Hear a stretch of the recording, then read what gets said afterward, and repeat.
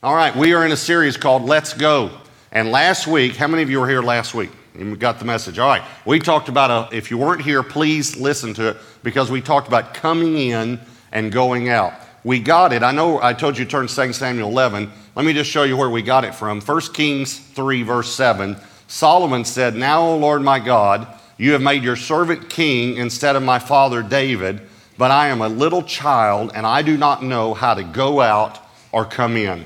And we took this phrase, coming in and going out, and looked at it all through Scripture, Old Testament and New Testament, and we saw that that is a military term. It refers to war, and we are all still in a war today, a spiritual war, and coming in refers to worship, and going out refers to witnessing.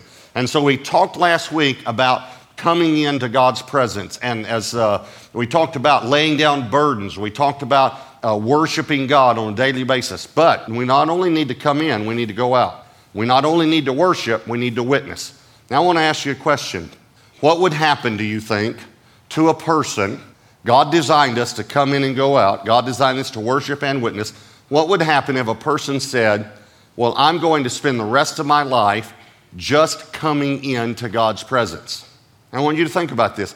It doesn't sound like a bad thing. I'm going to spend the rest of my life simply worshiping God. I'm going to worship God all the time. I'm just going to come in. I'm not going to go out anymore. I'm just going to come in to God's presence. That really doesn't sound like a bad thing. But I want you to understand something. It actually does have bad implications. Now listen to me very carefully. Because God designed you to be a river, not a reservoir.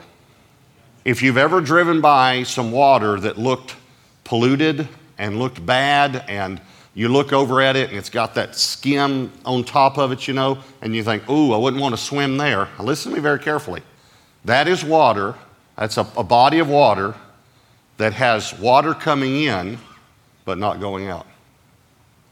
Now, listen, when it rains, when there's runoff, water comes in. But the reason it's polluted is because it doesn't go out. God designed us to receive and give. To receive and give. And when you stop giving, when you stop doing what Mike and Karen in that video did with Micah, when you stop ministering to people, you're in trouble. And I'll prove it to you. We looked last week, Solomon said, I don't know how to do what my father David did. He knew how to come in and go out. He knew how to worship and witness. But David, we know, was a man after God's own heart. We know he was a great worshiper. We also know something else about David. This great man of God fell. We know he had a moral failure. Wouldn't it be amazing if the Bible told us why? Wouldn't that be great, so that we could avoid this? And wouldn't it be amazing if it had something to do with coming in and going out? Anyone have any idea where I'm going with this? 2 Samuel 11, verse 1. It happened in the spring of the year, at the time when kings, would you say these next two words, all the campuses, would you say these next two words out loud? When the kings go out to battle, that David sent. He didn't go. He stopped going. He sent Joab and his servants with him and all Israel, and they destroyed the people of Ammon and besieged Rabbah, but David went to church.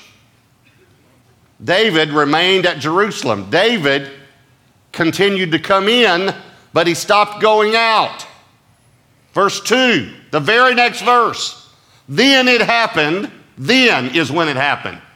Then is when it happened. One evening that David arose from his bed, walked on the roof of the king's house, and from the roof he saw a woman bathing, and the woman was very beautiful to behold.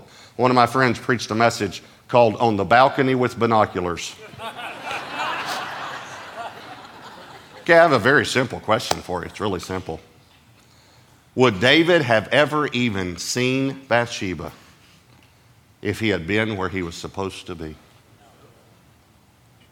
David fell when he stopped going out. We took this phrase, come in and go out, come in and go out. Solomon said, I don't know how to do something my father knew how to do. He knew how to come in and he knew how to go out. But one day he stopped going out. It's because God designed you to give. He designed you to be someone where life is flowing out of you. Listen to me carefully. When you stop giving, you turn inward. Now, it'd be great if you turned only upward, but you don't. You turn inward, and you begin to want to get your own needs satisfied and met. And the way you get your needs satisfied is by giving. David began to look at his own needs, and here's the other thing. All of us have God-given needs. Here's the problem. Satan tries to tell us how to fill those God-given needs with a substitute that will not fill those God-given needs. And that's exactly what happens. See, the name of this series is Let's Go. Now, I want you to think about this, because all of us have this tendency. When we announce a sermon series, we kind of have a tendency, all of us, as to, what am I going to get out of this? How's this going to help me?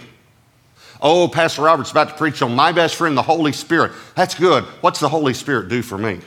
Oh, now he's going to preach on the Bible, a series on the Bible. What's God's Word do for me? Okay, the new sermon series, Let's Go. I don't know if I like that much. That's kind of means something I'm going to have to do. Listen to me carefully. You reach out to others, it'll do something for you. If you notice in the video how happy Mike and Karen were, the people who reached out were as happy or happier than the one that got reached out to. It's amazing. All right, turn to Luke chapter 14. Here's a New Testament now picture of coming in and going out. And the last week's message was coming in. The title of this week is Going Out. If you want a title, put down a title. If you take notes and you want to put the title down, the title is Going Out. Last week, coming in, going out. Luke 14, verse 15. Now, when one of those who sat at the table with him heard these things, he said to him, "Blessed is he who shall eat bread in the kingdom of God."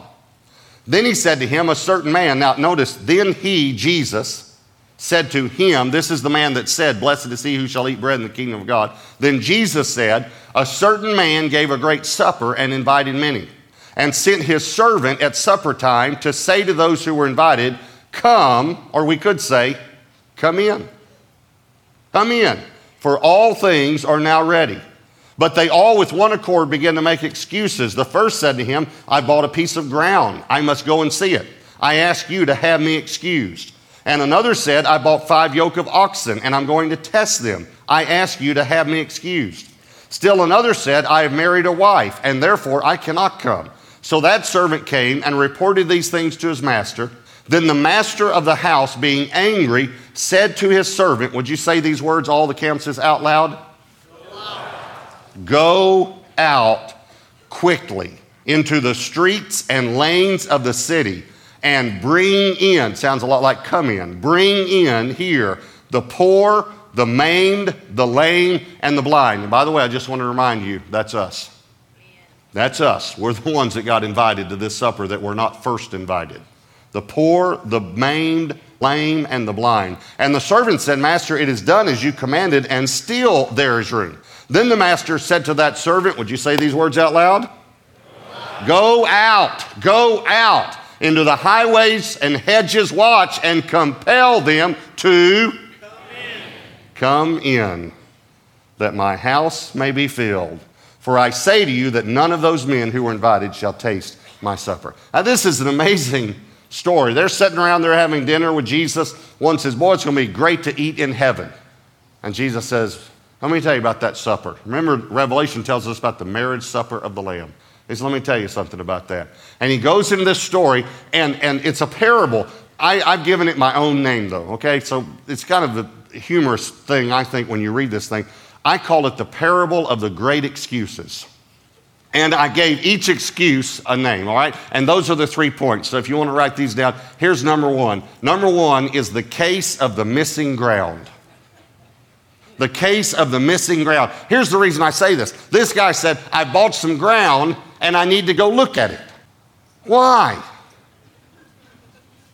It's not going anywhere. Ground has never gotten up and left. No one steals ground. Maybe you steal the deed to the ground, but you can't steal the ground. Never have you gone out to look at your ground and say, "Where's my ground? Someone took my ground. My ground was right here."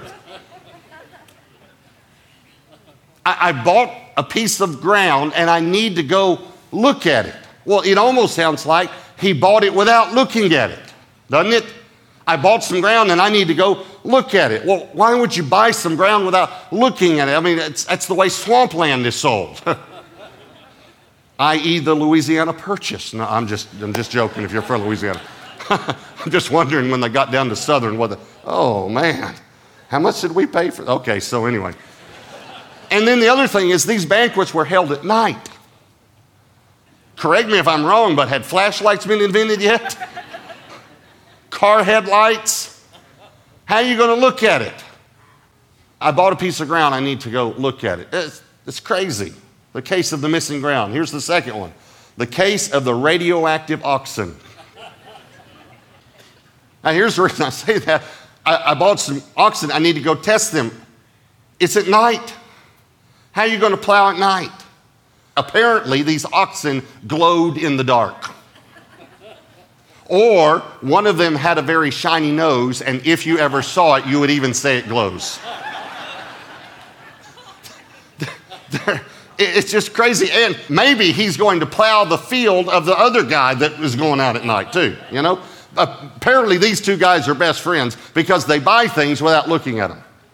I bought some ground and now I need to go look at it. I bought some oxen and now I need to go test them. That's like saying I bought a car and I need to test drive it. You do the test drive before you buy it, right? So these excuses make no sense at all. Here's the third one. I call it the case of the killer bride. Here's why. I want you to think about this. These banquets were incredible. These banquets were over the top. We don't get as excited about a banquet as these people did because we can have just about any kind of food we want, except when you're on a fast. But we can have just about any type of food that we want at any time. But they couldn't. Their diet consisted of a very bland diet, basically the same thing. And sometimes you just had barely enough to feed the family. So when someone was throwing a banquet, it was all sorts of food, and it was very generous, and you could just go and just gorge. You could just feast, you know. No one turned down banquets. That's why Jesus is using this, because it was so foolish to hear these things. You know, I'm wondering if they were just laughing while he was telling this. See, think about this. This guy just got married, okay? Now, I'm not trying to be insensitive here. I'm really not. But what guy in his right mind who just got married would turn down a banquet and take his chances on what a new bride is going to make? Now, I'm not trying to be insensitive, but I'm simply trying to be honest here. Not all ladies come into the marriage knowing how to cook. Is that right? I mean, some guys, okay, all right, thank you. One guy, brave enough and foolish enough to say amen. Okay. I remember a friend of mine got married. We went over to his apartment. You know, everyone lived in apartments. You know, you went over to his apartment. He'd been married 1 week and opened the door and smoke just billowed out of the apartment. And we went in and they were eating burned baked potatoes. Well, that's bad. And in a moment, she got up and left the room. And I said to him, "Why are you eating this?" He said, "Shh, don't you say a word." He said, "I said something 3 days ago, and you see that couch? That's where I've been sleeping." He said, "I'm eating this baked potato." I said, "Why isn't the smoke alarm going off?" He said, "I unplugged it."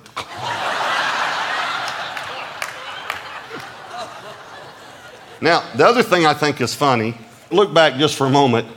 Look at verse 18. It says, "The first said to him, I bought a piece of ground. I must go and see it." Watch this. "I ask you to have me excused." Another said, "I bought 5 yoke of oxen and I'm going to test them. I ask you to have me excused." Another said, "I married a wife, therefore I can't come." He didn't say, I could just see the guy at the door say, "Hey, can you come?" I can't come.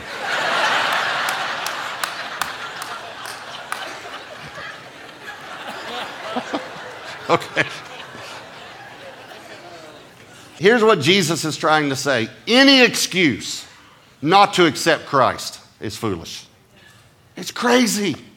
And lost people come with all sorts of excuses. I mean, they're just crazy. All right, here's one. Here's a ridiculous excuse. I don't go to church because there are hypocrites there.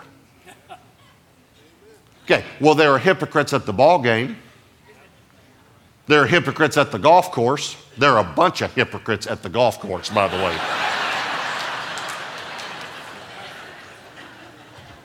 There are hypocrites at the mall. Listen, I would rather spend a few years with hypocrites in church than eternity with them in hell. Because that's where they're going. A hypocrite is someone who professes to be something he is not. He professes to be a Christian, but he is not a Christian.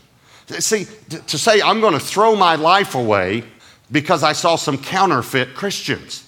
It doesn't make sense. It'd be like if you saw me at the window throwing my money out the window. And you say, why are you throwing away your money? Well, I saw some counterfeit dollars. So I'm going to throw away my good dollars. See, for you to say, I saw some counterfeit Christians, so I'm going to throw my life away, doesn't make any sense. That's what Jesus is trying to say. There's no excuse. There's no reason at all not to accept me. Now, go back, verse 23. It says, then the master said to the servant, go out, remember these words, go out into the highways and hedges and compel, I want to come back to that word compel them to come in that my house may be filled. Now, this Greek word for compel is a very strong word. It means to constrain by force. To constrain by force. It literally has the connotation, we've all seen this at some point or another, probably on a television show or something.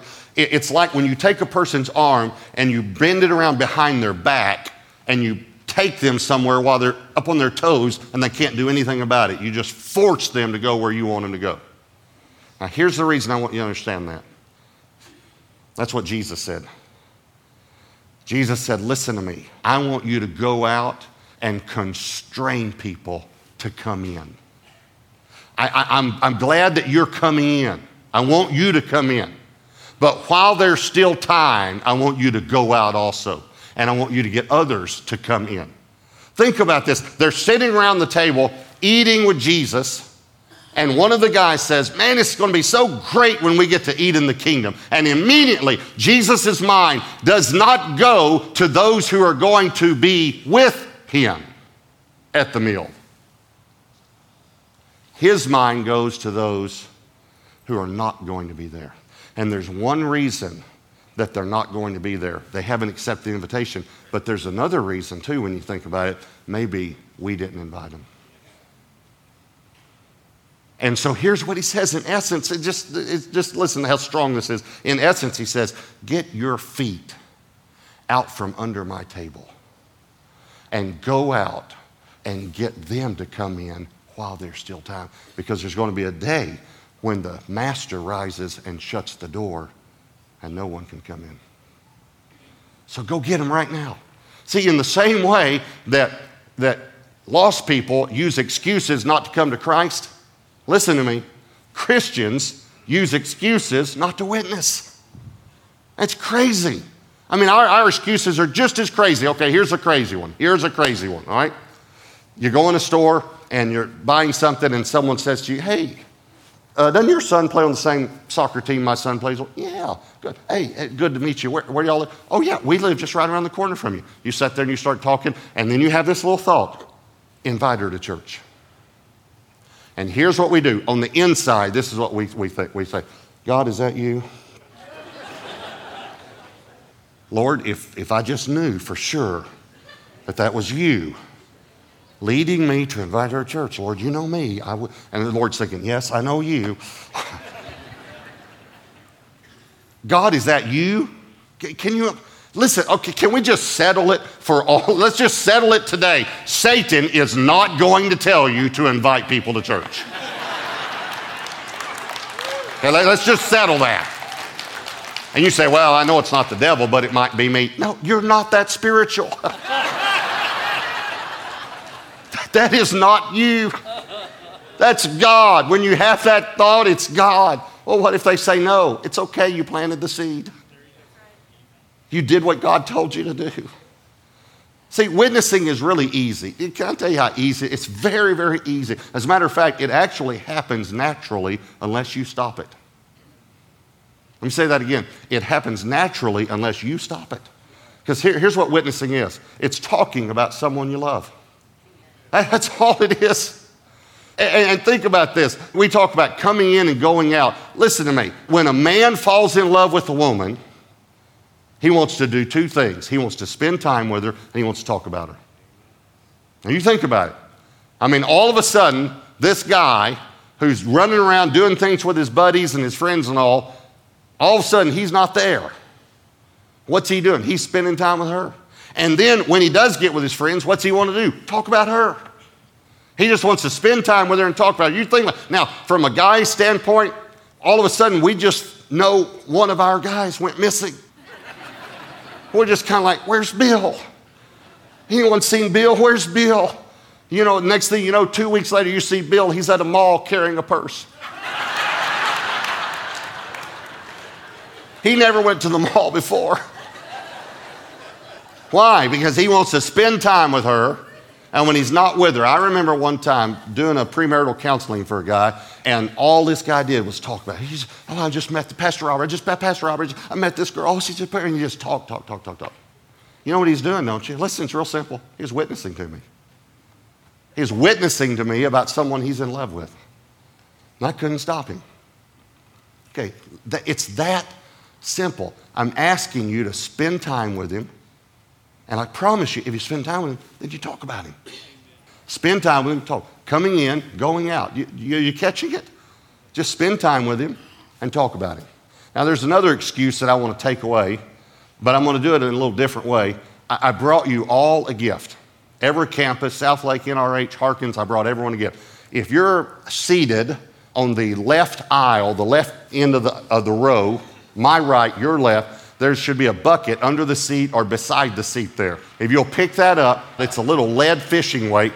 Take one out. Go ahead and do it right now and do it quickly, all right? Take one out and then pass the bucket down as quickly as you can. And this is one per person, not one per family. I want everyone to have one. All the campus, South Lake, NRH, Harkins, I want everyone to get you one of these little fishing weights, all right? And when it gets to the end of the road, just put it under the seat beside you there, and the ushers will take care of it. If you're at the end of the aisle, you just put it beside your seat or under your seat. Okay, I'm going to give you a moment so everyone can get one. I want everyone to get this. And what I'm going to do with this is I'm going to tell you something that's going to take away the number one excuse for the reason people don't witness. And this is going to be something you can keep with you. You can get them at Walmart if you lose it. I want you to go buy one. If you lose it, go buy one immediately. And they come in bags. You can get 15 or 20 in a bag. So that way you'll have them for years to come, all right? So here's the reason that I gave this to you, all right? Everyone listen to me. I know that you're probably thinking, okay, you're holding in your hand a lead fishing weight. You're probably thinking, okay, he gave this to me to remind us to be fishers of men. I did not. I did it to take away an excuse that I've heard, which is a horrible excuse. Here's the reason I did this. Many people have told me that they don't witness unless they feel led. So from now on, if you're thinking about witnessing, I want you to reach in your pocket or your purse, feel led, and go ahead and witness.